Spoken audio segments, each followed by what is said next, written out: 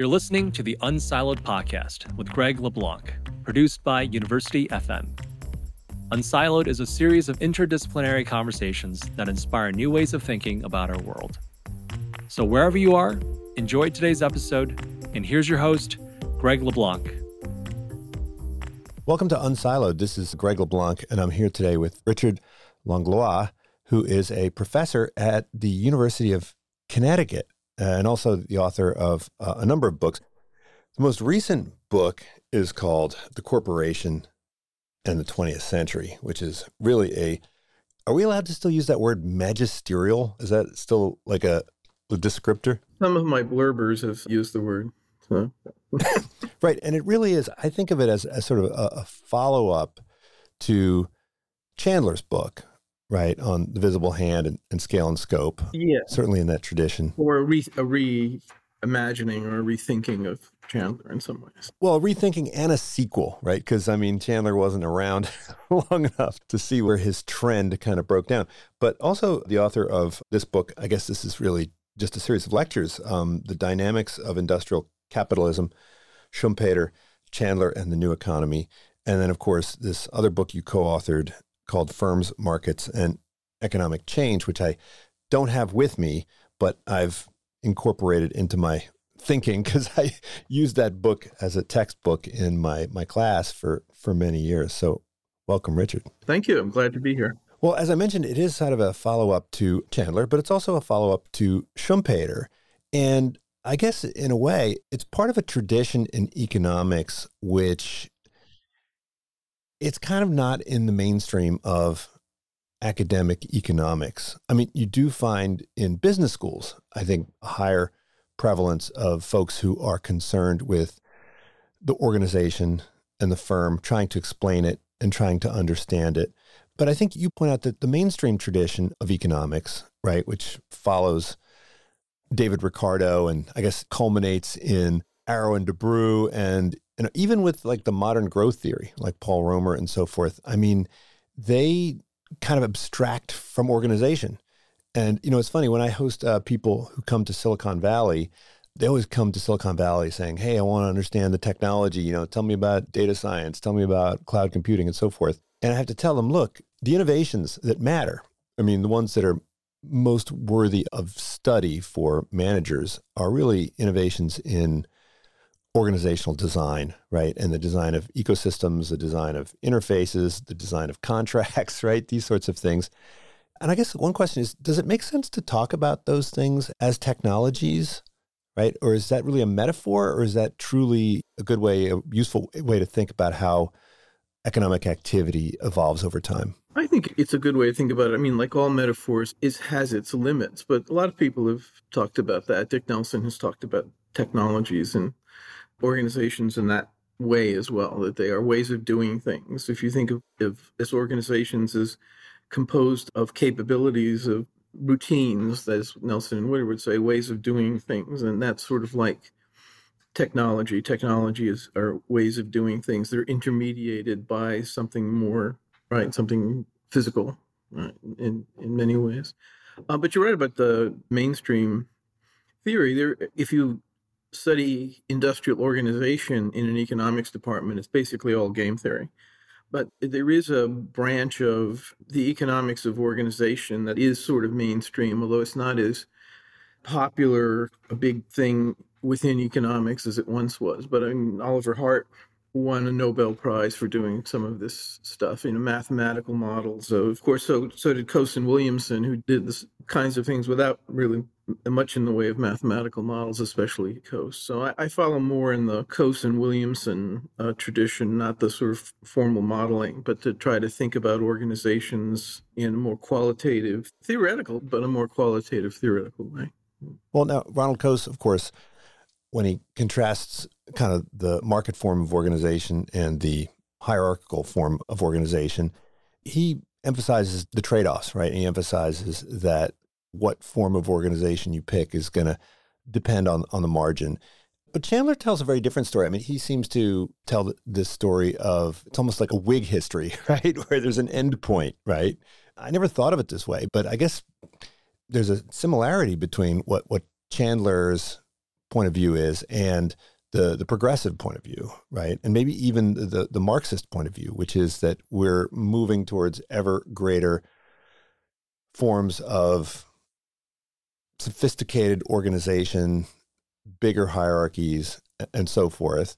And comes about as a result of lower cost of information and so forth. So, I mean, tell me more about that perspective, right? How did Chandler approach this, and why did he think that this was almost inevitable that we would have bigger and bigger organizations? Well, that's a very interesting question, and I spent some time on this in the book, because part of the book is a kind of deconstruction of the idea of managerialism, and I tie it back to kind of the progressive era and the idea that science and scientific management would kind of replace the market, would replace human activity as the way of manage. And once we had science, we could manage rationally. And Chandler was not deeply into the progressive movement, but he was very much a child of sort of a Cold War child of the progressive movement, the view that managers now have the skills, they have the tools, they're taught in business schools. That was sort of an important part of the story. Business schools would teach managers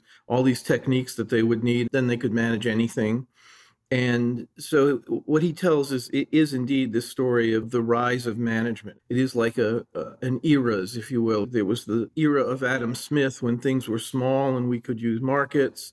But he argues that once a large firm emerged, we were in a new era and we needed a new mode of coordination, and this was the management. And so the book is about the rise of management in many ways and how it grew in various industries and so on. And he doesn't think very much about it. A way of thinking about it I've only recently thought about in talking to some other people is that Chandler really is not really very interested in history in the sense of events. He's interested in history at a much higher level, right? And I'm trying to do both in some sense, trying to do the higher level, thinking about Coase and Schumpeter, but also bringing in events, because part of my theory and my thesis in this book is Chandler is wrong to neglect events, right? So one of the big ideas in the book is that the events of the 20th century were crucial to shaping organization. And Chandler says the opposite, right? And I start early in the book with a quote from Chandler where he says this, that all that matters is management, right? It was rational scientific planning that led to the modern corporation. Entrepreneurs and government policy had nothing to do with it, right? So that was sort of Chandler's view.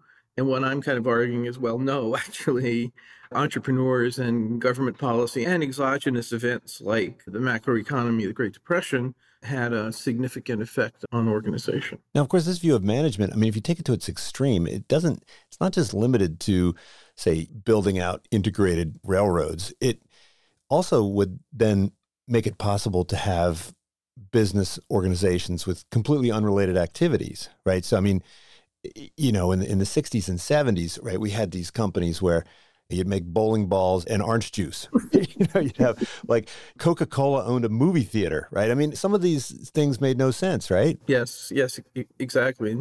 But Chandler was actually a skeptic of the conglomerate movement, which was going on when he was writing. Chandler believed that firms ought to diversify only in related ways. And sort of late in life, he kind of adopted what's come to be called the capabilities view in management, but also to some extent in economics.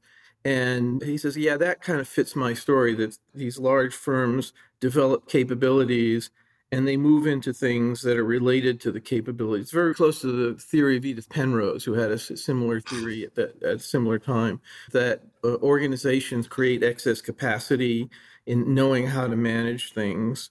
And so they integrate into things that are like what they know how to do, right? If you make cars, you can integrate into pickup trucks because it's not that different. You can spread what you learned in making cars over to pickup trucks or tractors or something, right? And so Chandler very much believed in related diversification. And one of the stories I tell in the book is that in the post-war period, especially in the 60s, antitrust was very strong in the 50s and 60s. And so related diversification became hard for what were really in some ways public policy reasons, right? You know, you had the antitrust authorities stopping mergers of tiny firms with other tiny firms, and you couldn't really buy something in your own If you bought it something that was in your own field, well, that would be lessening competition in that field, and so you couldn't do it. So what did people do when they had this excess cash flow in the 60s? They put their excess cash flow into things that weren't related at all to what they were doing because there was no antitrust problem, right? You weren't changing anything about the market at all. You were just investing in things. So it put a layer of decision making between the financial markets and the divisions that were actually doing things, right? When finance people say that's a bad idea, there's a diversification discount. If you want to diversify, buy the things themselves. Don't buy something that then is going to buy the things themselves, right? And so what happens in the 1980s is that this gets undone. Financial markets start to develop because we get into a period of deregulation where people see $5 bills on the ground if they can deregulate financial institutions, if they can deregulate other things. And so you get a much more robust financial system. And so I think this is one important way to think about it. My story is really about institutional substitutes that markets and firms and things in between. I talk a lot about complex contracting, which is sort of what's in between the anonymous spot contracting of the market and the sort of Chandlerian management. Those things are substitutes for one another. And if you make one of those things costly, and so the Depression made markets costly, antitrust made complex contracting costly, what are you going to do? People are going to substitute into the thing that is left, whether or not it's the best thing, right? Even if they would have preferred to use complex contracts like franchising or exclusive dealing, exclusive territories, that becomes illegal. So they're not going to do that. They're going to do things in-house instead. And so kind of the unintended consequence is to bolster the large corporation. But just to finish the thought about financial deregulation, with financial deregulation, financial markets in the 80s become much more powerful than they were in the 50s and 60s.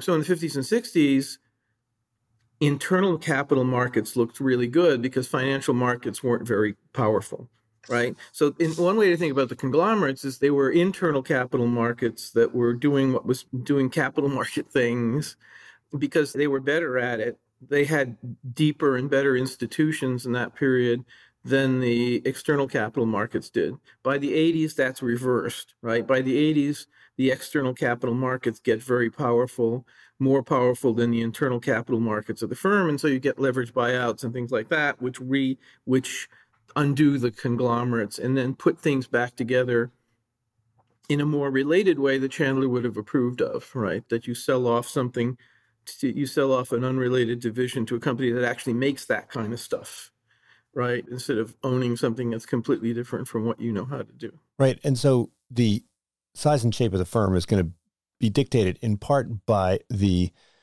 coordination costs across these different decisions at different levels of the production process. Absolutely. And that's going to depend on the scope of the market, the depth of the market, the liquidity, and the degree to which these things are standardized. And it seems like there isn't necessarily any one solution, right? So you talk a bit about the car industry, right? And how Henry Ford, I mean, he wanted to integrate everything, but ultimately that made sense when there weren't any parts markets. But once the parts markets evolved, then it really made no sense, and he fell further and further behind because he refused to, right, deverticalize. I see it interesting right now. I mean, I have a lot of folks in the car industry who come and speak in my class, and Elon Musk, in many ways, is sort of a rebirth of Henry Ford because he self-consciously talks about that at times. Yeah, but in part it's because the standardized interfaces for what he's doing, he has to create a whole new product, and presumably he's going to deverticalize at some point potentially. Right, I think that's right. They started with the software and they didn't know how to make cars, and they sort of had to learn how to do that. And that's part of my account, right? That if you're innovating in a systemic way where you have to change lots of different things simultaneously, right? Like making a car, and there are no standards yet. And in fact, how to make a car may not have been invented, right? So why was Henry Ford so vertically integrated? Because the transaction costs, if you want to put it that way, of dealing with outside suppliers were extremely high because the outside suppliers knew a lot less about what was needed. They knew less about how to make the tools than Henry Ford did, right? There are all these famous stories about when Ford tried to outsource. They say, we make us a bunch of a machine with this specification, and the suppliers would come back and say, no, that's impossible. That machine can't be made. And Ford would say, well, yes, it can. We just made one, right? So they knew how to make these things, and the outside suppliers were playing catch up because nobody had ever made machines like this before. And I think there is an argument there's something going on like that with the electric car. The traditional car makers are much more vertically disintegrated than Tesla because they know how to make cars, but they don't know as much about the software, so they're buying a lot of the software stuff. And so there's kind of the opposite. They're starting with knowing how to make cars and buying software. Right.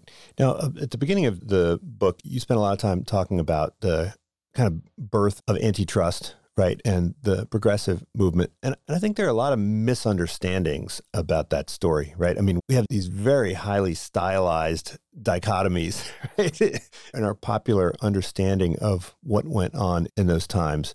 And I think that because Brandeis's perspective and Roosevelt's perspective and Arnold's perspective, all of these folks, they had very different views of what antitrust was all about. But it's clear that the evolution of the firm was shaped in many ways by the legal regime, right? Yes. I mean, even Chandler admits that in the beginning. So he's actually one of the proponents of the argument that the Sherman Antitrust Act hastened the integrated corporation, because what the Sherman Act said is that you can't have cartels, basically, right? So the cartels are restraints of trade. And so what can you do to avoid that? Well, you can hide your cartel inside a big organization, basically, right? Where everybody is inside the organization. And once everybody's inside the organization, then Chandler says, well, look, what we really did is we put a covering over the cartel so that people can't see it anymore. But we changed the ownership structure, right? So that stockholders now own all the pieces instead of each individual owning their own firm.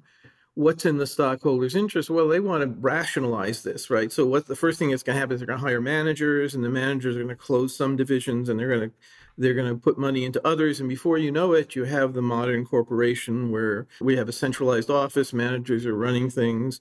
In part, at least, Chandler thinks these firms were created as a way to kind of hide what was going on so that it couldn't be subject to antitrust. And if there hadn't been antitrust, things might have looked a lot more like the way they looked in Europe, where you had cartels and you had lots of smaller independent firms. And that may or may not have been a good thing, right? I mean, especially in the early days, I mean, the U.S. tended to do better with these large firms than foreign competitors did with lots of small firms. So maybe the unintended consequences of that were good. I don't know. Well, so I think the popular conception of antitrust is that it's all about breaking up big firms and converting them into smaller firms, right? Like the trust busters. But I think your point is that, in fact, you may have gotten the opposite result, right? So look at something like resale price maintenance. Here is an arrangement between companies that is frowned upon, but the equivalent of an integrated firm is not frowned upon. So is there like a road not taken? I mean, you're alluding to it like something similar to Europe, but you highlight all of these kind of cross-firm arrangements, whether they're horizontal or whether they're vertical, and there seems to be pyramiding ownership structures, and those things, you see a lot of that in Europe. You don't see that in the U.S., and that was a byproduct of this policy, right? Not just antitrust, but also, for instance, regulation of utilities and specific industry regulations. Right.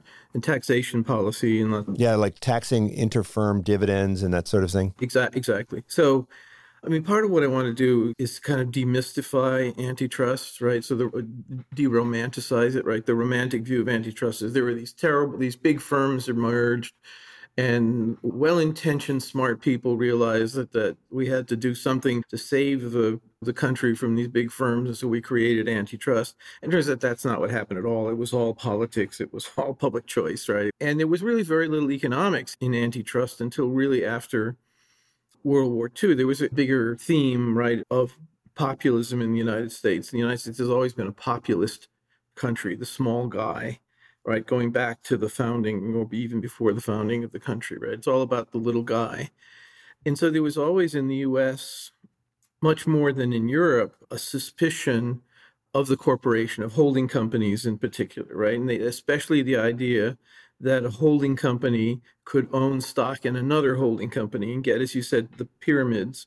That turns out there's a lot of nice properties to that in a sense, right? And it seems to be a kind of default because we see it all around the world, except in the US, which actively destroyed that form of organization, right? So pyramided holding companies, right? It's really kind of a modularization. That's the way I think of it, right? So you create a holding company, it has a corporate personhood, and it can write contracts, and it's infinitely lived, and it has all these nice properties with clean legal boundaries around it, and so on.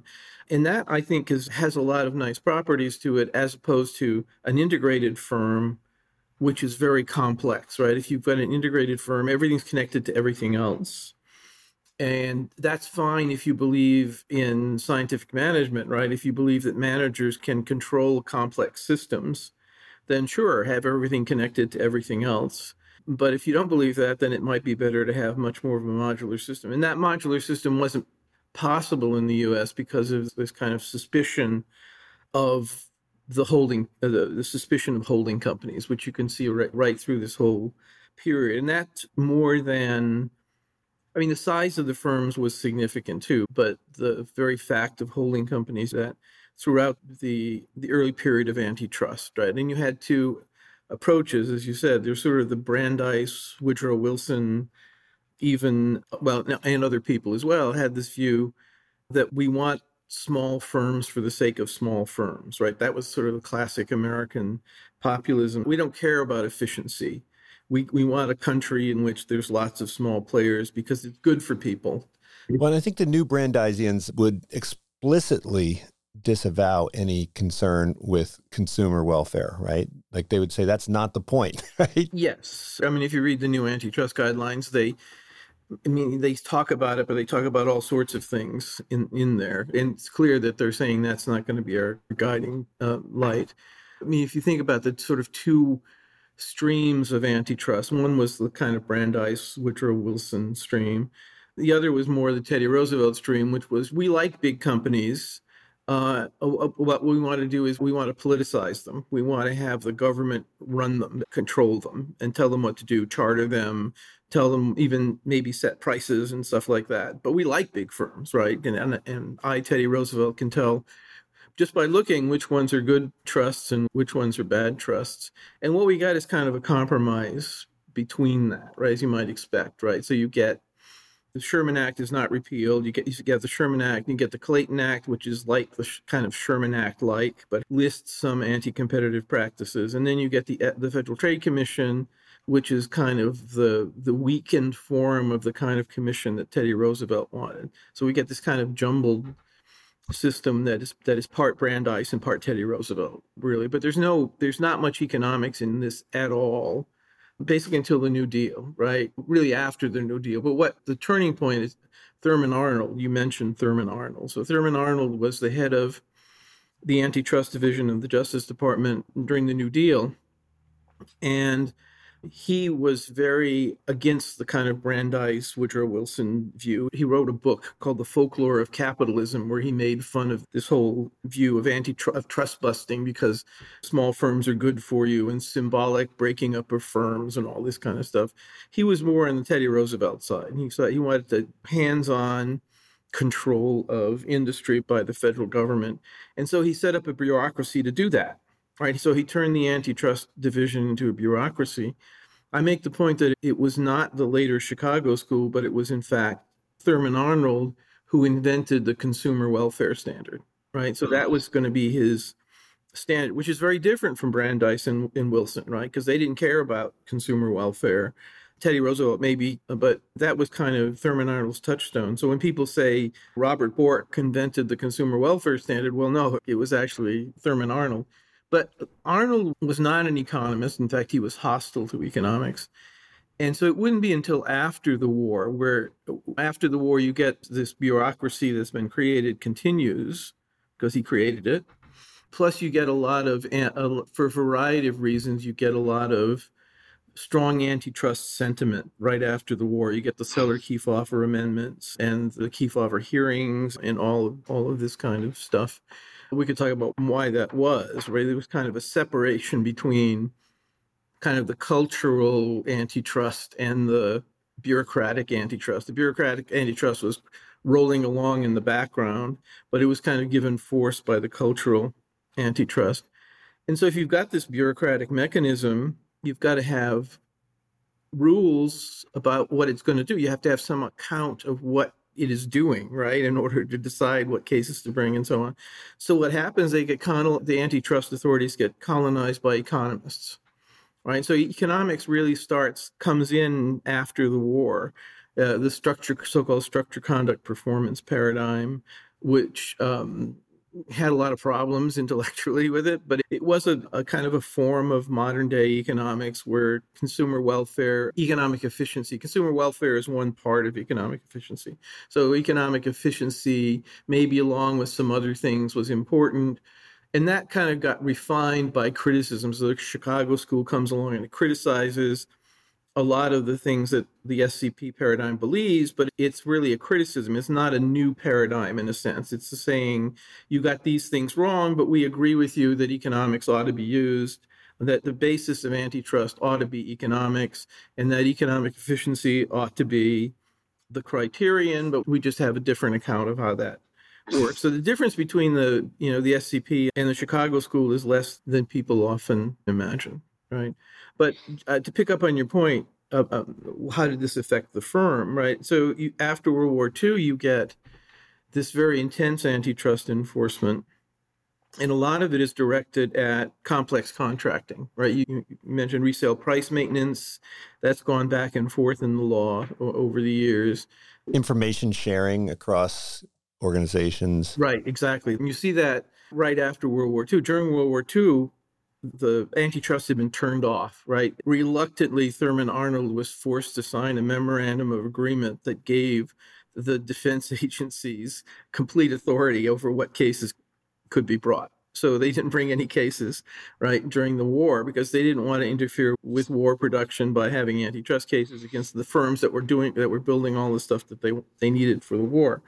And so what goes on during the war is lots of cross-firm innovation, right? So things like the B-29 bomber, penicillin, all this kind of stuff that was developed, amazing in some ways, stuff that was developed during the war, oil refining, rubber production, right? This was companies talking to each other, right? And they were allowed to do that. And so they'd set up a team with people from the government, people from all the firms, and they say, what are we going to do? Who knows what? Well, I got a guy who knows this. Oh, over in my company, we have a guy who knows that. We'll put them together, right? And so you've got this rapid innovation because you had all this knowledge sharing during the war.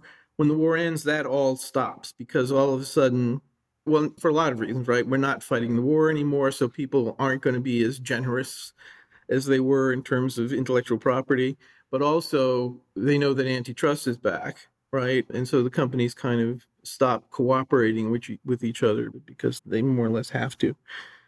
But you get this whole campaign after the war against these complex contracting, resale price maintenance, franchising, tying arrangements, exclusive dealing, exclusive territories, right? All these things which are contractual arrangements between legally separate firms. The government says, well, these are all anti-competitive, right? So Oliver Williamson famously called this the inhospitability tradition. That is, the priors of the Justice Department was that if we see something and we don't understand it, it must be bad. Williamson was especially incensed about the Schwinn decision. Williamson, when he was young, was an assistant to Donald Turner in the antitrust division, and they were bringing and winning this suit against Schwinn, which made bicycles, right?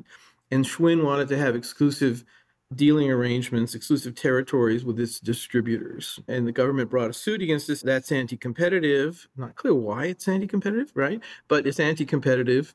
And Williamson was incensed. He thought this was stupid, and it's sort of, in part, that's kind of what got Williamson into thinking about organizations. He says, we don't really think about this in economics. Why would somebody have this kind of contract? Why? So let's think about these contracts. Why would you have them in the first place? So in the case of Schwinn, right, if Schwinn had owned its own distributors, nobody would have said anything.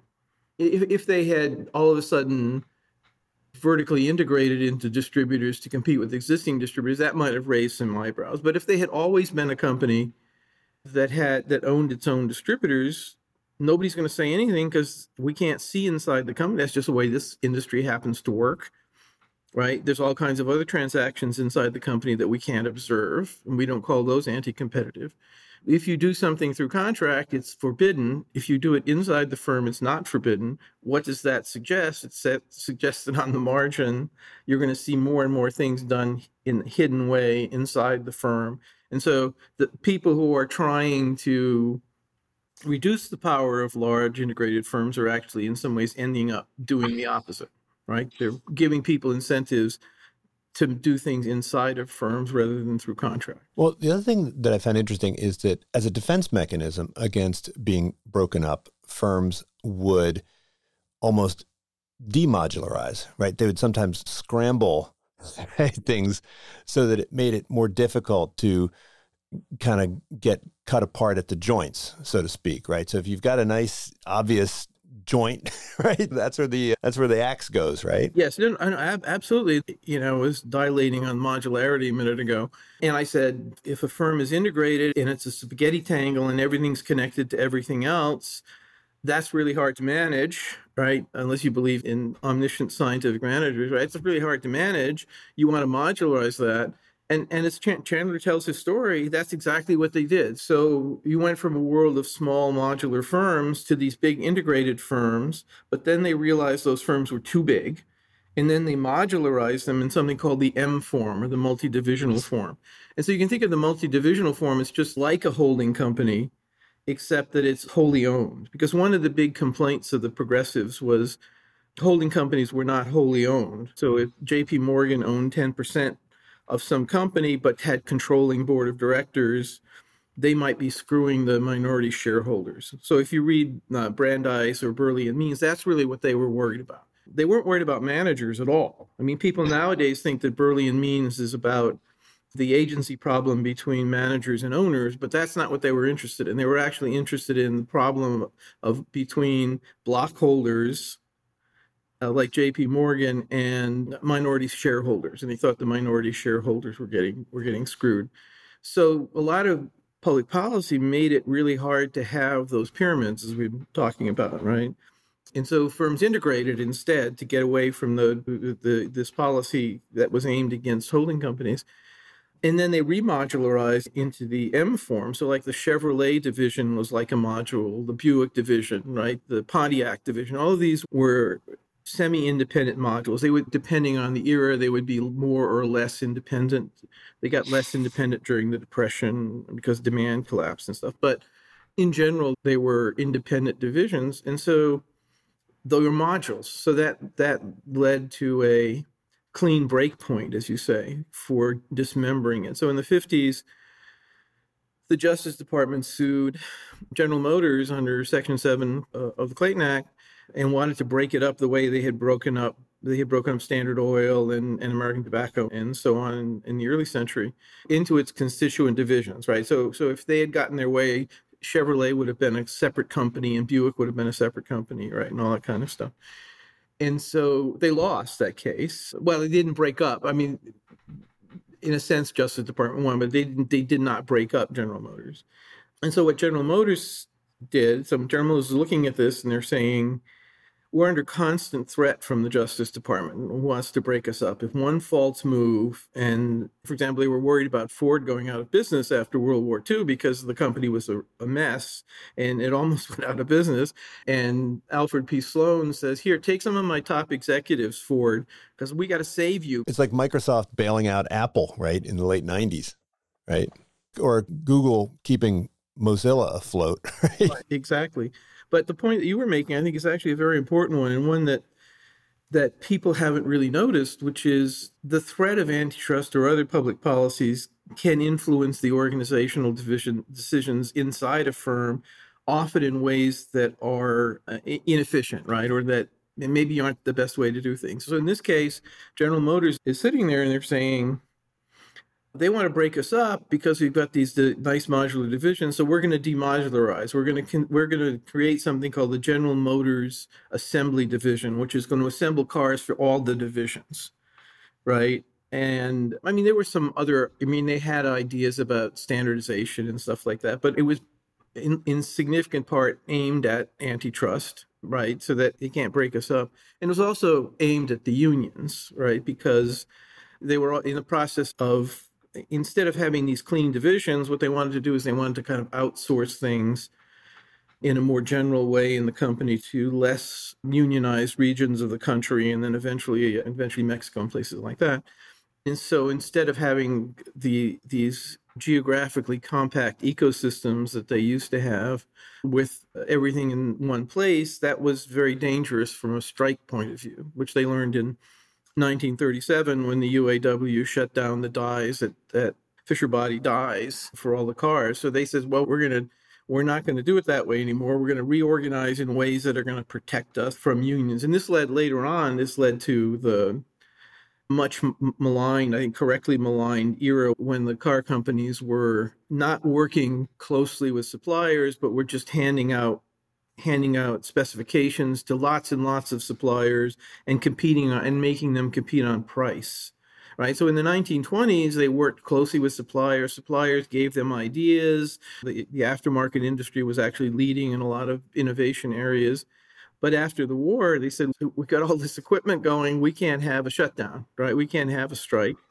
So what are we going to do? Well, we're going to integrate more, for one thing. So the unions lead to more vertical integration because we want to be able to control our labor, right? We'll have this Treaty of Detroit with the labor unions, and we'll try to use that to control our own labor situation, but we can't control the strikes that might be going on with the suppliers. So instead, we're going to stop working with the suppliers the way we used to, and we're going to work with lots and lots of small suppliers. And if one shuts down, no problem, because we can immediately resource to somebody else, right? So it was basically supply chain disruption organization. Right. So, I mean, in some way, a lot like what we saw with COVID, right? People saying, well, we have to insure ourselves against supply chain disruption. How are we going to do that? You organize very differently if you're not worried about supply chain disruption, right? So the just-in-time inventory system was invented not by the Japanese, invented by the Americans in the 1920s,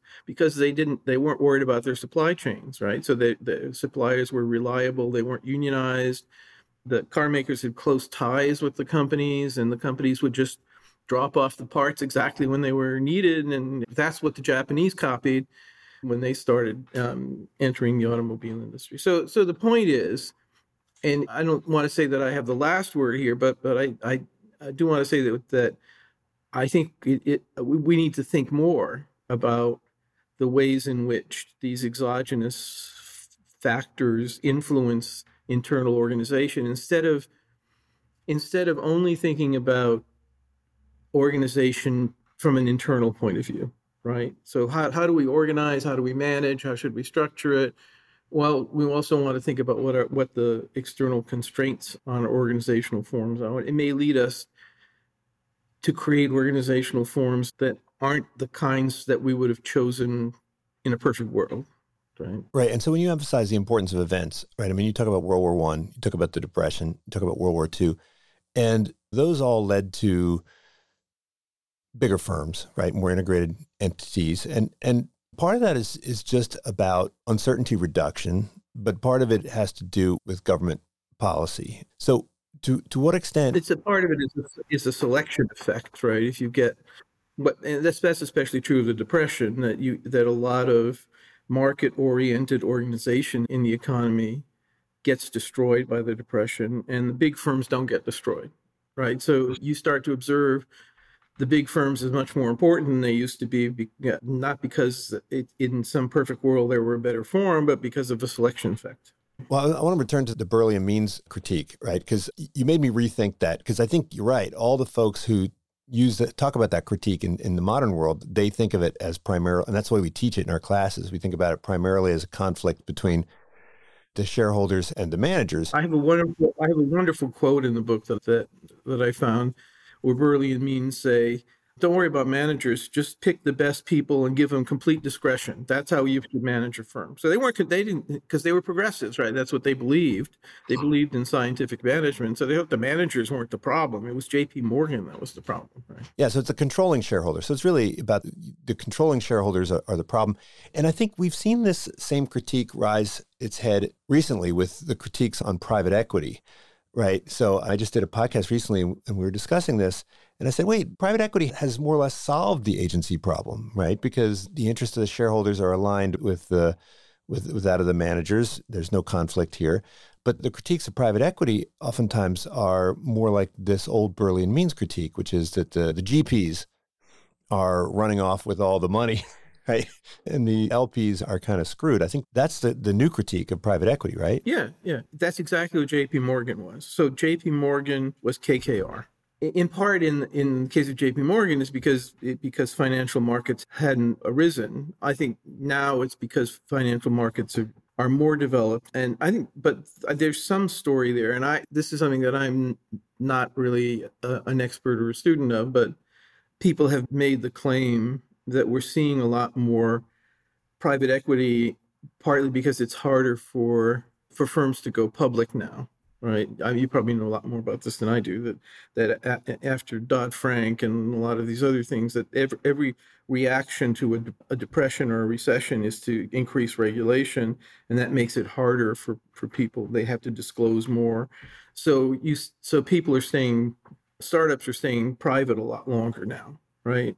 And they're exiting more by being bought up rather than going public. So in the year 2000, everybody wanted to go public. Now people want to stay private. And I think you're right. There's also some good incentives there too, because you're keeping your knowledge, right? And because the laws now say you have to disclose all this stuff. If you don't go public, you don't have to disclose your knowledge, right? And so you can manage that knowledge more carefully for a while until you're actually ready to either go public or to get bought up by somebody. Now, I think another main theme in all of your work is this idea that there's different types of competition. There's the sort of competition that most neoclassical economists focus on, right, which is presuming that knowledge is fixed and that production technologies are fixed, and it's really all about earning monopoly rents, okay?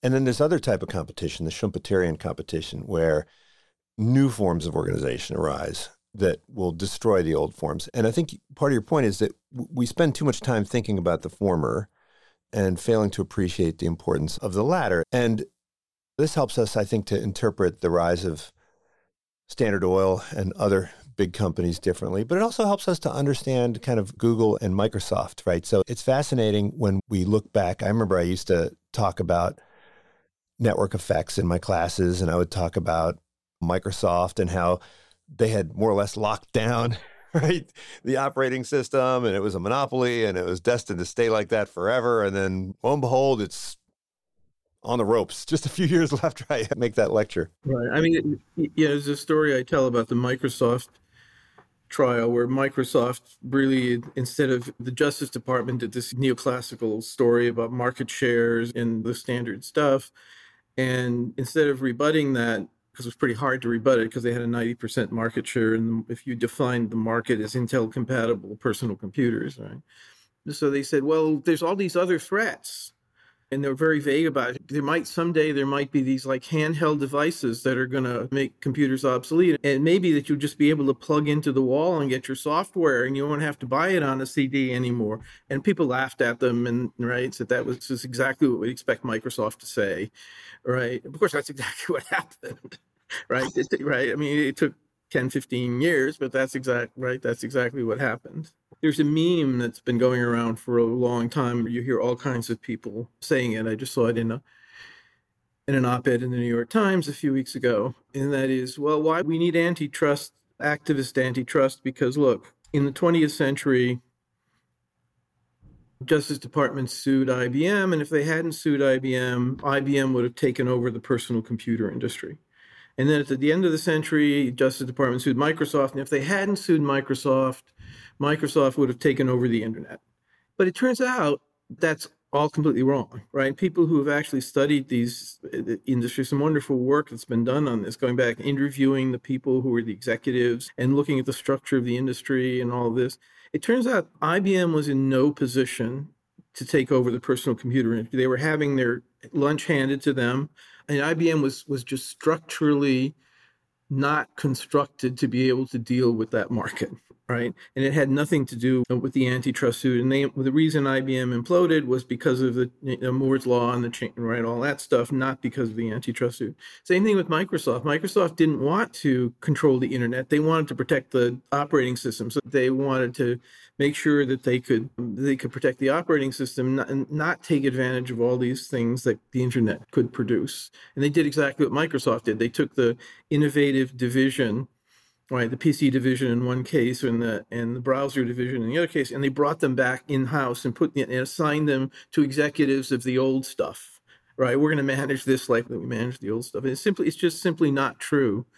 And everybody says, well, and then there's the AT&T suit, and I think that's right. The AT&T suit broke up what was a congested monopoly, but that was more deregulation than it was antitrust, right? It was deregulation via antitrust. This was not a spontaneous monopoly. This was a government-created monopoly, and the antitrust suit restructured that government-created monopoly. Well, I think one of the big mysteries in economics is, why is it then that Schumpeterian innovation works? I mean, why don't these large companies disrupt themselves? I mean, I think there was a belief at one point that the innovation would all happen within the companies. And what we've seen is that typically the large-scale innovations happen as a result of new companies. So, I mean, is there some law of inertia? Is that a trend or is that a law? And then if it is, I mean, is it in part because these companies, they want to use the political, the regulatory, and the legal system to safeguard their rents? And if that's true, then is there a legitimate concern about companies getting so big that they can influence the political system? Okay, well, that's a two-part question, a very hard question. For the first part, I would say that if you think about things through the lens of capabilities, sort of Nelson and Winter or George Richardson kind of David Teese sort of view of the world, how do you learn to do something that firms, this is what you were saying a minute ago about the neoclassical model, they assume that everybody has the same knowledge of how to produce things. In the real world, you have to learn how to produce things, and that knowledge is private information most of the time. And so you learn how to make a car a certain way. Ford was a very good example of this. They had fine-tuned how to make a Model T, but the slightest change from that they couldn't handle. Right, because everything was hardwired. And so why is that? Well, in some way, it's the famous idea from Leventhal and March that there's a trade-off between actually doing something and looking for new things, right? And so if you're always spending your time looking for new ideas, you're not going to get really good at the things you're doing. Or you can focus on the things that you're doing and get really good at them, but then you're going to be really bad at looking around. All right, and people in management, they try to say, well, David T says, well, dynamic capabilities, we're going to try to ignore that trade-off and say that managers can figure out how not to have that trade-off, right? Flexible companies and all this, a lot of stuff in management. But in the end, I think it's the case that if you get really good at one thing, like operating systems or like big office computing systems, just the fact of getting good at that is going to make it hard for you to be good at other things.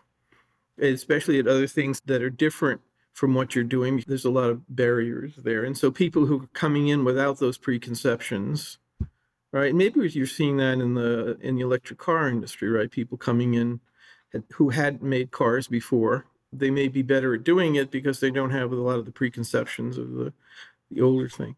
The second part of your question is really hard. And this is a point that a lot of people make. They say, well, if firms get large, even if they are efficient, so things like Amazon and Google, one could argue and probably should argue are just extremely efficient and good for consumers, right? And it's not, in the traditional neoclassical story, it's not clear that either of them is restricting output or raising prices, which is what we... Well, I think, the studies show that contribution to welfare of these companies is enormous. I mean, it's Yeah. I mean, Eric Brynjolfsson has done all these, and other people have done these studies. But people say, well, we'll grant you that, okay, that they're not monopolies in the neoclassical sense. They're not harming consumers, they're helping consumers. But we just don't want firms to be big, because big firms will then have control, will be able to spend money on politicians and have control of the government and that sort of thing. I am very skeptical of that. There's certainly plenty of corruption, but I don't think it works through big companies paying people, right? Economists have looked at this, and companies are very good at influencing the government when it's some narrow thing that really affects them, like a tariff on something. But influencing the government in some general way, what the results show is that companies don't care. They'll give money to whoever's going to leave them alone, right? And in fact, one account, I think this is like Steve Levitt, right? One account is what companies really do is they pay politicians to leave them alone, right? So it's not that they're trying to influence the government in their favor. I mean, that certainly has happened in American history, and it certainly happens around the world, and I guess still happens in some ways today. But I'm a skeptic of that argument. Right? well, look, you could have written a book called The Vanishing Hand, because I think that's part of your message across the board. We had the invisible hand, we had Chandler's visible hand, and now we've got this vanishing hand. And of course, a big part of what I teach in my classes is the rise of composable enterprise, extreme modularity, and these ecosystems that allow pretty much anything to become available as a service, right? So you can kind of drag and drop, cut and paste, and assemble various functionalities and build yourself a billion-dollar corporation, right, with some connector code. But yet at the same time, we have these huge companies that dominate the S&P. So how do we make sense of that? Because it's the message of the vanishing hand, I think, is a compelling one, but we have simultaneously the rise of massive platforms. Yeah. Well, first of all, on the Vanishing Hands, there was actually that Schumpeter book that you showed at the beginning. That's kind of the Vanishing Hand story. And in some ways, the motivation for this book was that I wasn't really explaining the events of the middle part of the 20th century. That I said, well, there's Chandler's story, late 19th century, and then eventually markets thicken and market supporting institutions come along, and so we get a much more vertically disintegrated structure. And I said, well, what happened in the middle? And so that's what this book is about. And I said, what happened in the middle? But I mean, if you say when you say it that way, it sounds like it's just a blip, right, an anomaly. But of course, it's not. I mean, it's more of a ebb and flow throughout history. Yeah, I guess that's right. I mean, could this happen again? Kind of question, right? I mean, I think we're seeing at least the outlines of worry about that now, with all of this friendshoring and disengaging from China, right, and a lot of this stuff. And so we're kind of creating a new external environment that's sort of less conducive to markets in some ways. Maybe, I mean, nothing like the Great Depression or the New Deal, but something is, so things can, or disruptions like COVID, right? It's kind of a mini Great Depression, right? Its dynamics were very different, right? It was a shock to the system. And so these things can happen. On your larger question, I imagine you know Carlos Baldwin, who's coming out with a new book soon, which is it's the second volume of the 2000 Baldwin and Clark book, The modularity book, and eagerly anticipated by all of us. But she has a chapter in there which is basically her Chandler chapter, and what she does, she makes this distinction. She says, look, there are two kinds of complex systems. One is what she calls step processes. So like making a car is a step process. First you do this, then you do that, then you do the next thing, then you do the other thing, right?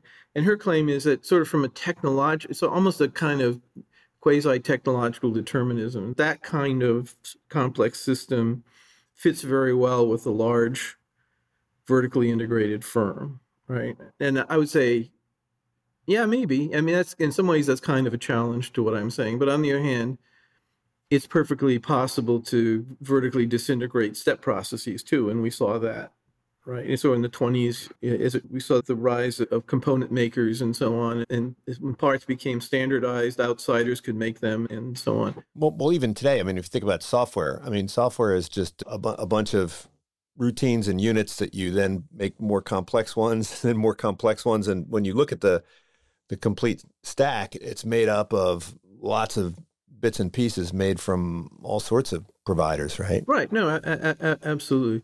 But just to finish the thought, I mean, the other kind of complex system, she says, is a platform, right? So a platform, unlike a step process, is not trying to make anything, right? It's trying to create options. Options is a big Carlos Baldwin word, right? So create options for other people to do things. So most of the big companies we have now are not. So in the middle of the century, our big companies were step processes, right? They were making cars and other kinds of stuff.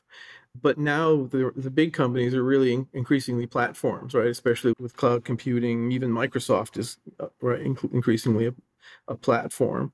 And I think that's really what we're seeing. And those companies are getting big, but they're big platforms. They're not big step process firms. And so in a sense, it's a very different kind of an animal, right? I mean, you would expect if General Motors got very large, it would raise the prices of its cars, and right, and restrict output or whatever. But platforms don't want to do that because they want to have as many users as possible, right? So the last thing a platform wants to do is restrict output. They want to get as many users as possible.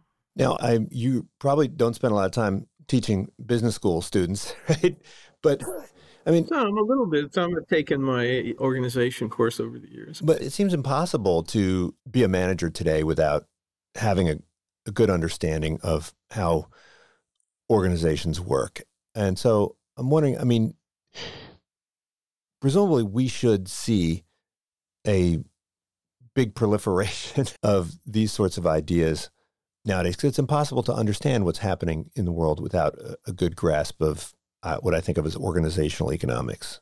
But I mean, if we look at the resources devoted to the teaching of conventional neoclassical economics, it's probably overweighted. I mean, we have to understand how markets work, but organizations are the complement to markets, right? Right. No, I think that's right. I mean, I sort of think of it as kind of drunk under the light post problem, right? I mean, it's a lot easier to do neoclassical economics than it is to think hard about organization where things are fuzzy and not clear and they're historical and so on. And it's hard to justify that your answers are right if you're doing that, right? It's a lot easier to prove to people that you got the right answer if you've got regressions or equations, and it's easier to get tenure if you can prove to people that you're right about something. And so we look where the light is good, not necessarily where the keys are. Well, Richard, look, thanks so much for joining me. Lots of interesting things here. We barely scratched the surface. This is really a great book, worthy successor to both Schumpeter and Chandler. For a more concise version of some of your key theses, check out The Dynamics of Industrial Capitalism and, of course, Firms, Markets, and Economics Change, which I think of as a classic, and I hope that gets wider readership. So thanks so much. Well, I'm flattered and very glad to have had this conversation. Well, we'll talk again soon. Thank you for tuning in to the Unsiloed podcast produced by University FM. If you enjoyed today's episode, please give us a 5-star rating and review in your favorite listening app. To listen to our other episodes, please visit our website at www.unsiloedpodcast.com.